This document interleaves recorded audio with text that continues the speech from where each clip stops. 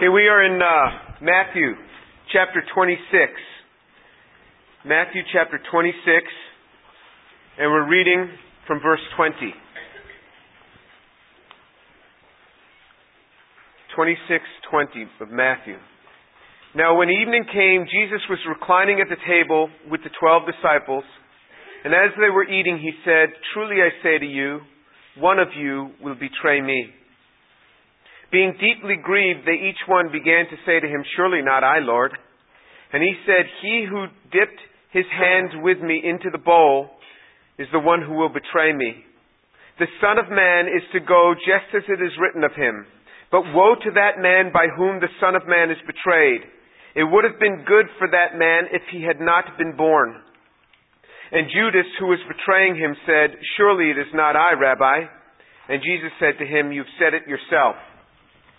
You know, I think the NIV says, Jesus said something like, "No, it is you," something like that. Yes, it is you. And mine says, "You have said it yourself." Here's this man, Judas. Now remember what Judas has seen. Judas has seen 3.5 years of ministry. Judas has seen a time when people were raised from the dead, when the blind received sight. He was sent out 2 by 2 with the 70 that were sent out. He saw healings. He saw demons cast out. He saw all of these things. He grew up in a more active church-like setting than any one of us has ever grown up in. He had all of this exposure. He heard all the teachings that Jesus himself taught. You know, it couldn't have been that, the preacher wasn't very good and that's why he never connected. No excuse like that. He had the Lord himself. All the different messages Judas heard. Judas heard all of these things. Judas saw the miracles, greater miracles than had ever been done. He saw lepers healed. Remember, in Israel, there was never a Jewish leper healed since the completion of the law, because Miriam was healed before the completion of the law. But since the completion of the law, never had a Jewish leper. There had been Gentile lepers, but never a Jewish leper. And Judas saw all of these things, but still, it just never connected with him. Look in Hebrews chapter 10. Hebrews chapter 10. There is a stiff warning here in Hebrews chapter 10. Hebrews chapter 10, reading from verse 26. "For if we go on sinning willfully after receiving the knowledge of the truth, there no longer remains a sacrifice for sins, but a terrifying expectation of judgment and the fury of a fire which will consume the adversaries." I mean, that's pretty strong. What about this all-loving God who, would never really send anybody to hell? I mean, we have to look at what this verse says. It says, if we go on sinning willfully after receiving the knowledge of the truth, there no longer remains a sacrifice for sins, but a terrifying expectation of judgment and the fury of a fire which will consume the adversaries. It says, if we go on sinning willfully. What does the NIV say? If we deliberately sin. If we deliberately keep on sinning. If we go on sinning willfully, if we deliberately keep on sinning. I've had many people come to me and share their struggles. And, they talk with me, and it is clear that in their coming to me, they're not happy with where they're at. And they are battling this thing as believers. When I posted that message on my website on scriptural sexual ethics, I would have these men come to me, men that I had never met before, that just happened to find this on the internet, and they'd come to see me, and they'd say, I heard this, and they would start talking about the struggles they have in this area. And that's actually, in many ways, specifically the people that I wrote it for, the people that I gave that series for.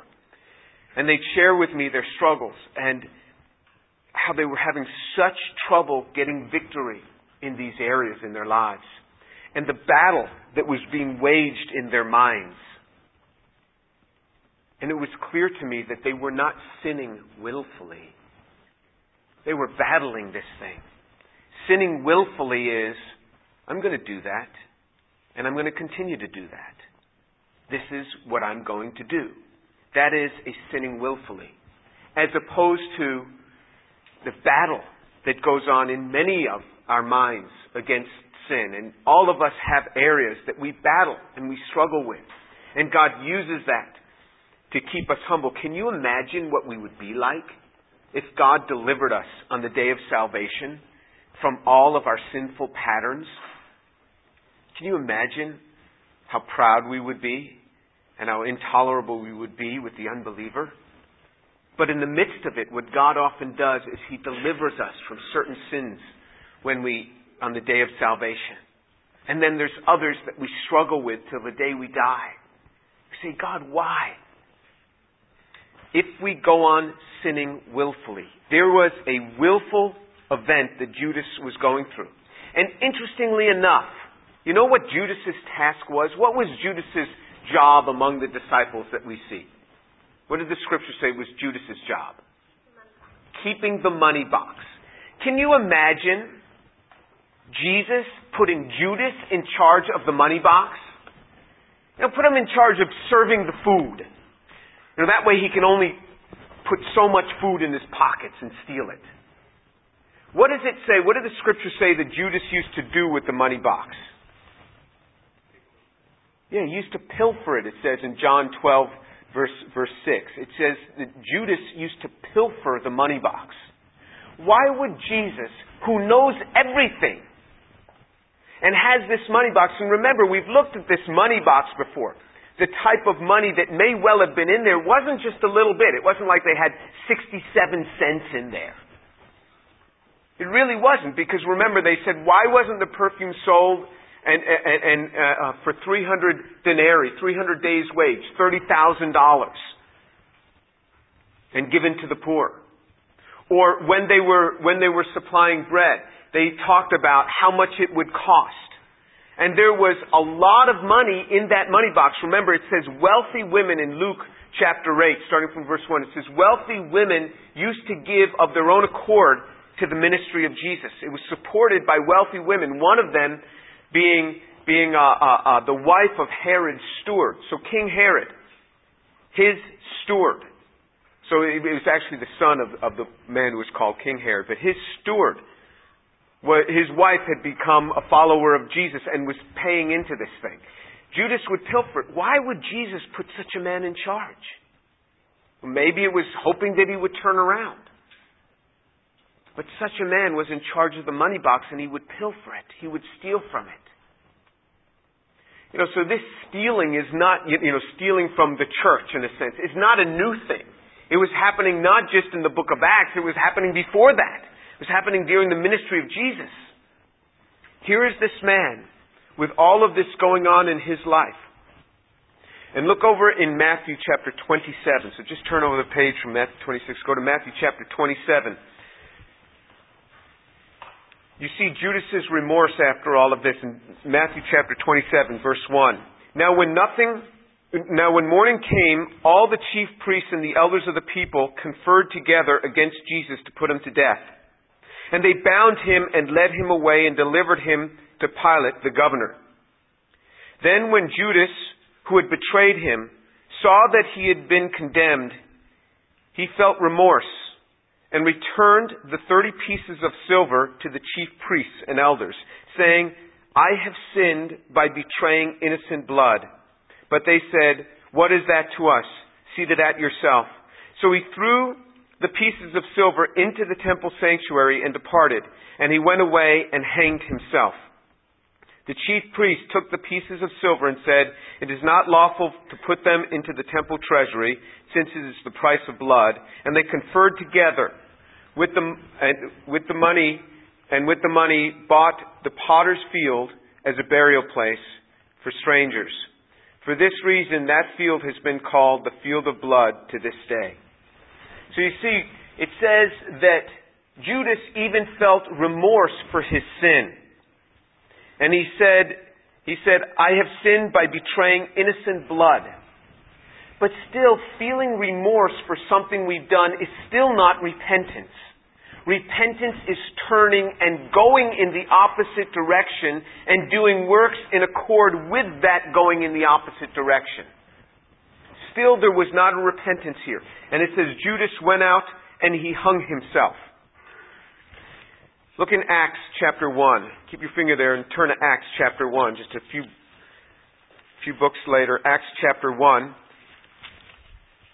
And if you look in Acts chapter 1, verse 15, Acts 1:15. At this time Peter stood up in the midst of the brethren. A gathering of about 120 persons was there together, and said, Brethren, the scriptures had to be fulfilled, which the Holy Spirit foretold by the mouth of David concerning Judas, who became a guide to those who arrested Jesus. For he was counted among us and received a share in this ministry. Now this man acquired a field with the price of his wickedness, and falling headlong, he burst open in the middle, and all his intestines gushed out. And it became known to all who were living in Jerusalem, so that in their own language that field was called Hakel Dama, that is, the field of blood. For it is written in the book of the Psalms, Let his homestead be made desolate, and let no one dwell in it, and let another man take his office. So you see that it's talking about this man Judas. And it interestingly says Judas fell headlong and burst open in the middle and his intestines gushed out. Is that the picture of a man who's been hung? Does that normally happen when a man is hung? That he bursts open in the middle and his intestines gush out? Well, what could have happened? How did this guy die? Did he hang himself? Or did he bust open in the middle and his intestines fall out? And actually, if you read what happens in Jewish history, if there was ever a death in the city of Jerusalem on the Passover, none of the priests could partake of the Passover feast. So there was a provision there. So as you read in the Talmud, it says there's a provision there. What you can do is you can take the body of the dead person in the city, and you can throw their body over the wall. You throw their body over the wall, and then after the Passover is over, you can go and get their body, and you can bury it accordingly. So this makes perfectly good sense. This is exactly what would happen. They find the body of Judas hung, and according to the Jewish law, this is what they were supposed to do, the Mishnaic law. They were to take that body and throw it over the wall. And if you've ever seen the size of those walls, and the walls are really high walls, and they often go down into these big canyons. It says that he went over the wall, burst open, and his guts burst out. And, this is what happened to the guy. So actually, both scriptures are true. It never says he died by having his belly burst open. He was already dead. He hung himself. But this is the price. And remember, the message here, though, is that feeling remorse for something we had done is not enough. It must lead us to repentance. That's an act that Judas never went through. Judas never went through an act of repentance, turning. Peter had denial and went through this denial and actually came back to the Lord. Judas never did. Feeling remorse is not enough. And this is a very big deal. Very often people feel remorse for the things that they have done. But repentance means turning around and going the opposite direction. Doing good works in accordance with what God has called us to do. This is repentance, where we confess these things to God when we feel this remorse, and we turn it back over. One day I confronted a man who was caught in a really gross and devastating sin. And at first he denied it. And then, his wife came, and it was a really big deal. And I mean, it was so gross of a sin that there were going to be charges filed against him. It was really, really quite wicked what he had done. And he came around and he finally said, yeah, I did it. I did it. But there was something where the guy wasn't coming around, and now what? Well, I just want to get back to my life. Well, 2 days later, the guy denied that he ever had even said that he did it, even though right in front of his wife he had said the same thing, and in front of the pastor. And I knew he had not taken that step, so just feeling remorseful and even saying, yeah, I did it. Because Judas says, I have sinned. And he was remorseful. But there is another step. Walking with Christ means that there's another step. That just feeling bad about it and just even confessing it often isn't enough. It is, God, I will turn around. Now that's not to say that we won't stumble again. But it's, God, I'm turning around. I'm seeking help. I'm seeking counsel. That a man would come to me after hearing these messages on the internet and then say, I struggle with the very things that you were talking about. I have this struggle. To me, that says he is not sinning willfully. He is coming and he's saying, help me. Do you see the difference? There's a difference. People come up to me and they say, I think that I have committed the unpardonable sin. I have this, people come up and say this to me, different people, several times a year. I think I've committed the unpardonable sin. You cannot commit the unpardonable sin. You cannot. That was, Jesus proclaimed it upon that people, upon that generation. We now know through the Scriptures, anyone, absolutely anyone can be saved. And if you say, well, I've denied the Holy Spirit, I've done that. So why are you coming to me? If you really have committed something where you've denied the Holy Spirit, you wouldn't care. You flat out wouldn't care. You wouldn't be coming to me. That you're coming to me all concerned about this shows where your heart is. You're okay. Repent, ask God to forgive you, and you'll be fine. It's that simple. And huh? Don't I have to be slapped around a bit? No, you'll be fine. You'll be just fine. In that you're coming. It says something. Okay, let's move on. He then says, the Scriptures talk about entering through the narrow gate. Jesus said, the way is broad that leads to death, and many are those who enter by that way. But the way is narrow that leads to life. It is narrow. If you look in Matthew chapter 7, verse 13. Matthew chapter 7, verse 13 says, enter through the narrow gate, for the gate is wide and the way is broad that leads to destruction, and there are many who enter through it. The gate is narrow, and the way for the gate is small, and the way is narrow that leads to life, and there are few who find it. That's what Jesus said. Jesus said, this is a description of humanity. This is a description of what it's like. There is this broad way, very large, and it's just sloped straight down into hell. So it's an easy walk because it's sloped down. And there are many people going through it. The way is narrow that leads to life. And it is a hard road.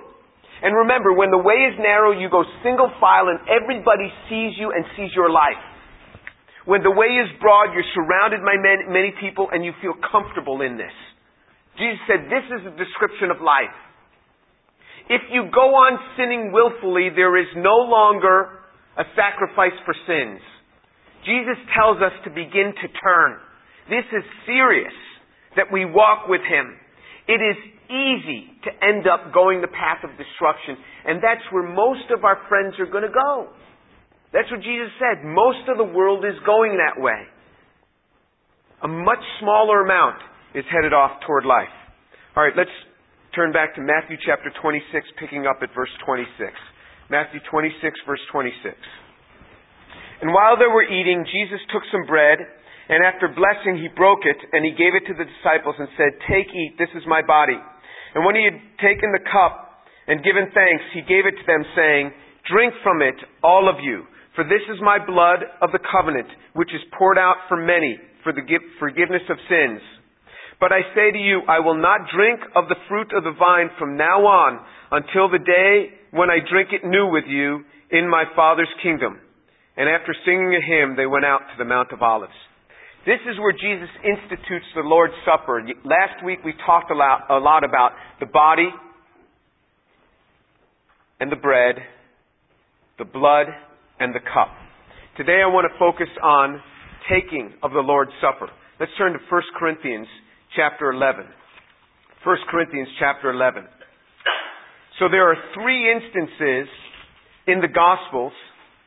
That instance in Matthew chapter 26. There's another instance in Mark chapter 14 talking about the same event, the parallel scripture. And then in Luke chapter 22, the same event, where three of the Gospels report Jesus saying these exact words. And then in 1 Corinthians chapter 11, Paul says in verse 23, "For I received from the Lord that which I also delivered to you, that the Lord Jesus in the night in which he was betrayed took bread. And when he had given thanks, he broke it, and he said, 'This is my body, which is for you. Do this in remembrance of me.' In the same way, he took the cup also after supper, saying, 'This cup is the new covenant in my blood. Do this as often as you drink it in remembrance of me. For as often as you eat this bread and drink this cup, you proclaim the Lord's death until he comes. Therefore, whoever eats the bread and drinks the cup of the Lord in an unworthy manner shall be guilty of the body and the blood of the Lord. But a man must examine himself, and in so doing he is to eat of the bread and drink of the cup. For he eats and drinks judgment to himself if he does not judge the body rightly. For this reason many among you are weak and sick, and a number sleep. But if we judge ourselves rightly, we will not be judged. But when we are judged, we are disciplined by the Lord, so that we will not be condemned along with the world. So then, my brethren, when you come together to eat, wait for one another. If anyone is hungry, let him eat at home, so that you will not come together for judgment. The remaining matters I will arrange when I come." Okay, Paul, remember, didn't receive this because he saw Jesus on earth doing this. He was not at the Last Supper. Paul got saved in the book of Acts. Paul got saved sometime after the persecution of the church started. Paul was a main persecutor in the church. And he says, "I received from the Lord that which I also delivered to you." So Paul was not teaching what the apostles had taught him. Paul received this from the Lord. When Paul got saved, it says that Jesus himself instructed him for a period of I don't know, it was like 14 years or something. Jesus himself instructed Paul. You say, how could this be? It's because Jesus is alive. And Jesus is alive because he rose from the dead, and he can instruct whoever he wants. Plus, Paul was taken up to the third heaven, and he received other things there too. So Paul is telling us what Jesus instructed him to do. And he said, "Paul, when I was in the upper room, and you were going around all upset about the church and different things as it was coming forth, and when I was in the upper room, let me tell you what happened. I took bread and I said, 'This is my body which is for you. Do this in remembrance of me.'" So what does Jesus tell us to do? He says, "Do this in remembrance of me." He doesn't say, "Well, if you feel like it, do it." He said, "Do this in remembrance of me." Isn't that what he said?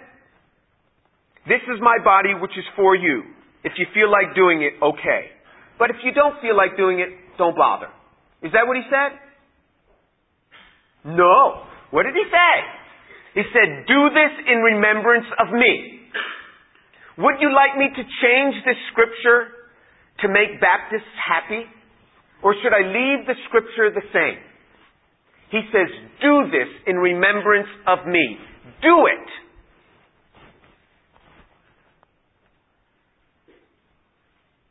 That must be a metaphor for do it whenever I want. No, he says, "Do this in remembrance of me." Then he says, "In the same way, he took the cup also after supper, saying, 'This cup is the new covenant in my blood. Do this as often as you drink it in remembrance of me.'" Do it in remembrance of me as often as you drink this. For as often as you eat the bread and drink the cup, you proclaim the Lord's death until he comes. So we have three instances in the Gospels that tell us this same thing.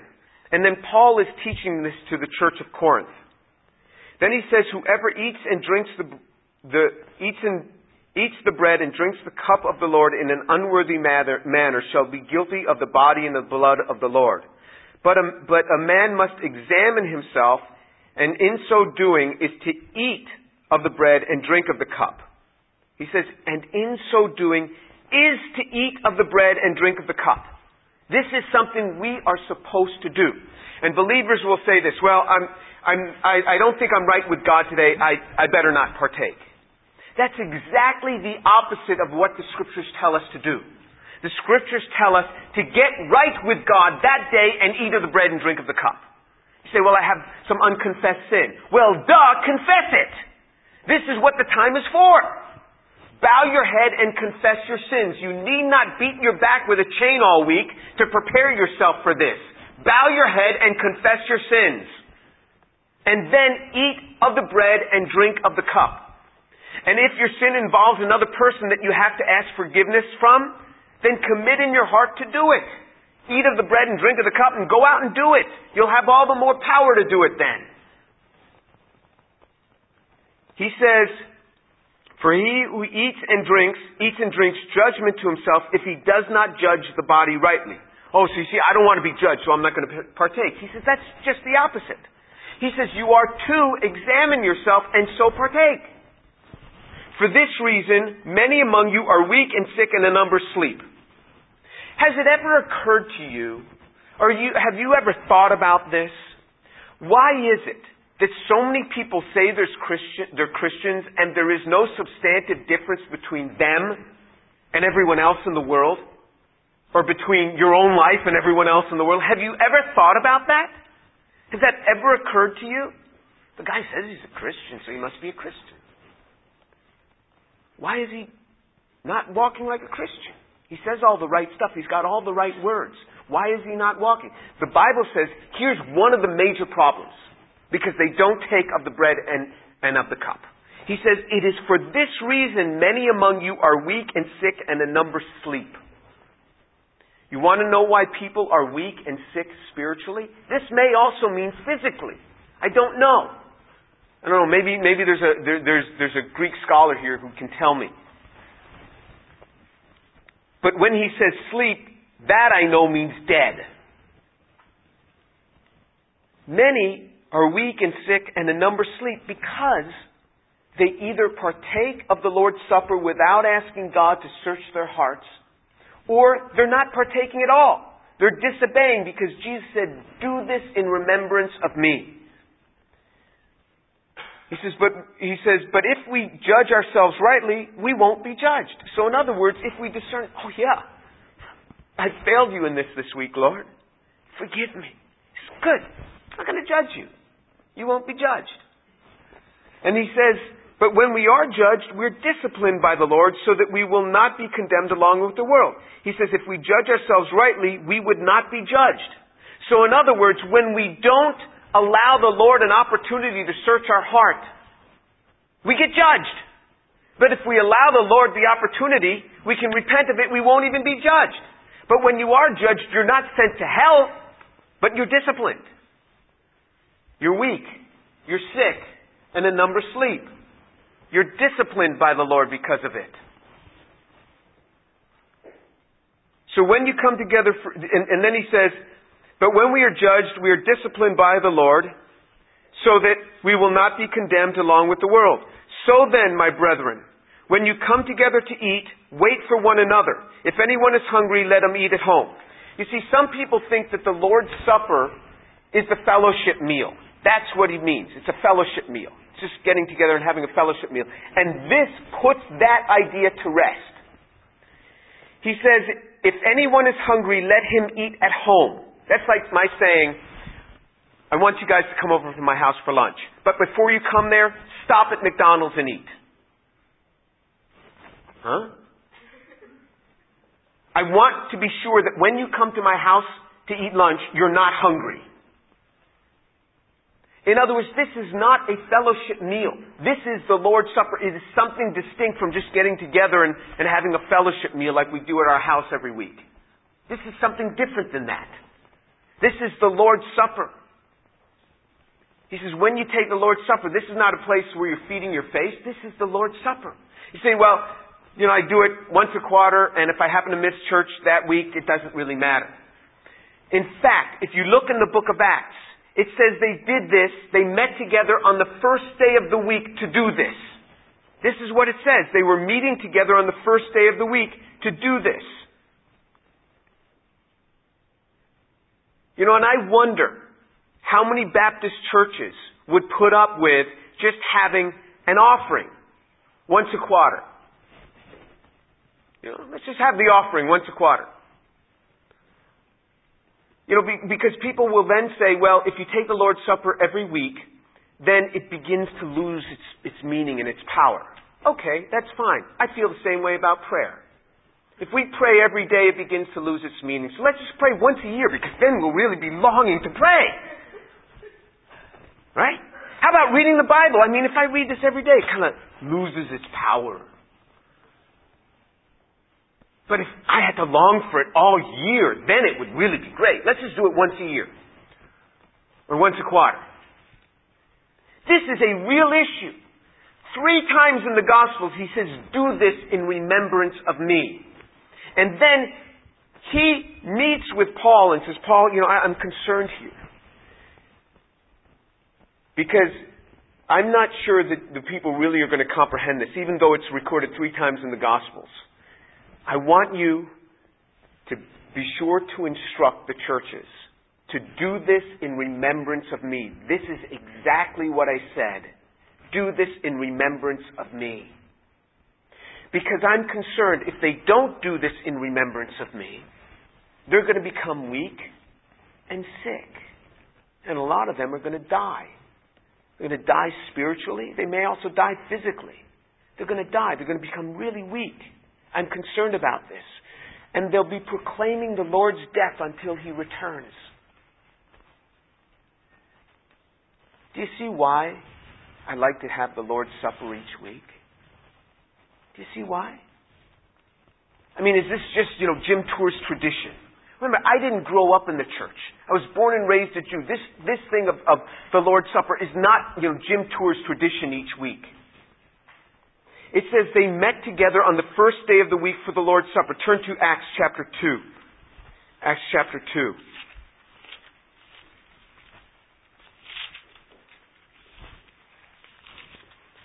This word Lord's Supper this word Lord's Supper is often referred to as the breaking of bread. It says in Acts chapter 2 verse 42, they were continually devoting themselves to the apostles' teaching, to fellowship, to the breaking of bread, and to prayer. Most scholars interpret this breaking of bread as the Lord's Supper. This is what they do. They came together and they broke this bread. Turn to Acts chapter 20. Acts chapter 20.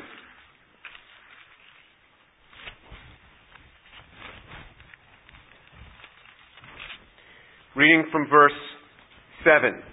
On the first day of the week, when we were gathered together to break bread, Paul began talking to them, intending to leave the next day, and he prolonged his message until midnight.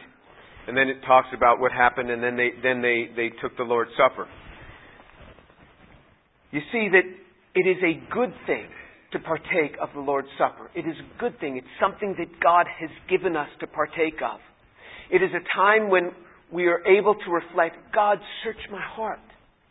Is there any sin in here that I've committed to you this week that needs to be dealt with? And it's not reserved just for Sundays.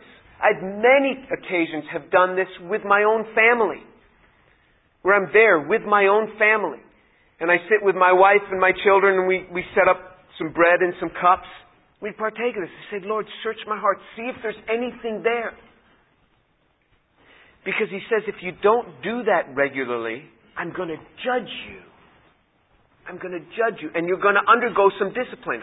I would much rather Him point out something to me and let me get on with it without having to be disciplined by God.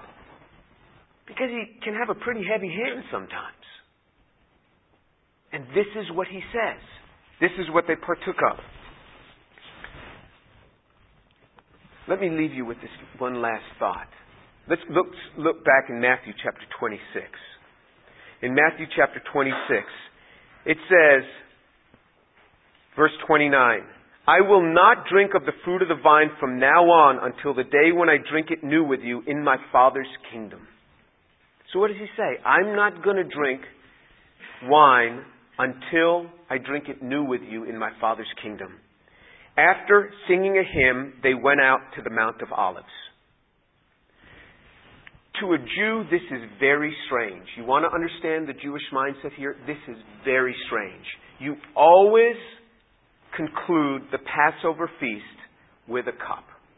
You drink the wine for the conclusion of the Passover feast. There's these set psalms that you sing, Psalm 18, and then you have this final Kiddush cup, which is the final cup. You must have that final cup to close out the Passover feast.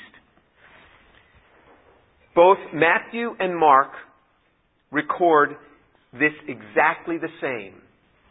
That Jesus said, I'm not going to drink of the cup until I drink it new with you in my Father's kingdom. And it says, and they sang a hymn and they went out. And you're like, huh? To the Jewish mindset, this is very strange. Jesus never closed out the Passover feast. You say, oh, come on, you're finding things that aren't there. Not so. You're missing things that are there.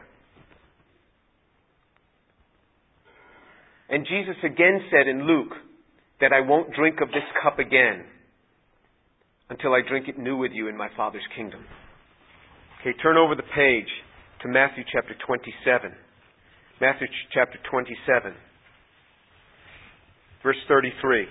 And when they came to the place called Golgotha, which means the place of the skull, they gave him wine to drink mixed with gall, and after tasting it, he was unwilling to drink it. He was absolutely unwilling to drink that wine mixed with gall.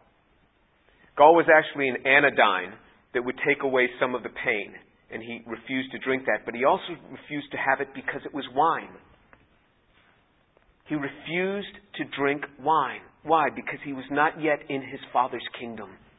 He refused to drink it. Now turn over to John chapter 19. John chapter 19.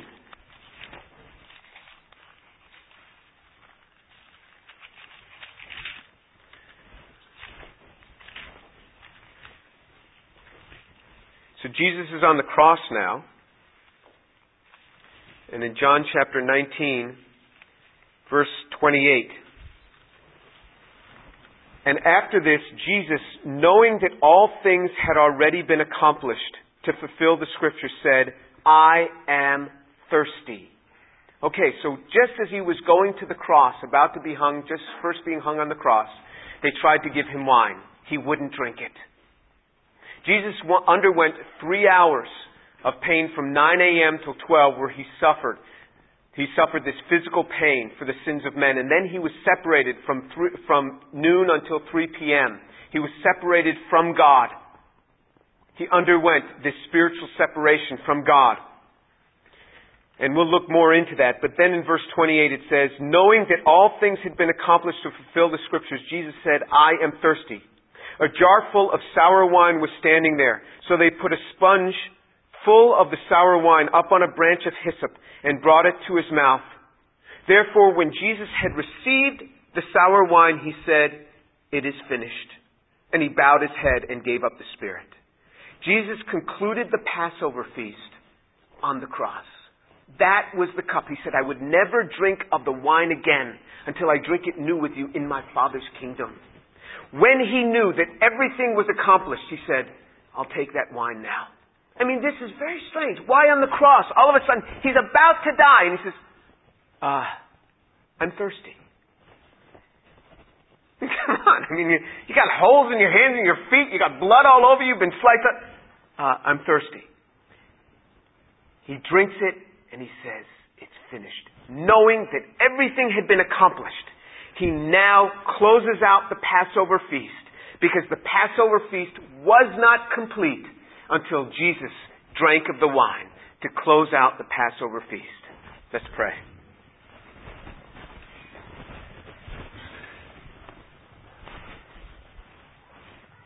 Father, I thank you so much for your word. You are so good. Father, thank you for your word which calls us to a place of repentance. Calls us to a place where we're to give our hearts to you. And Father, I pray that you keep us on that narrow road toward life. And Father, I pray that you cause us to seek you and to be turned toward you.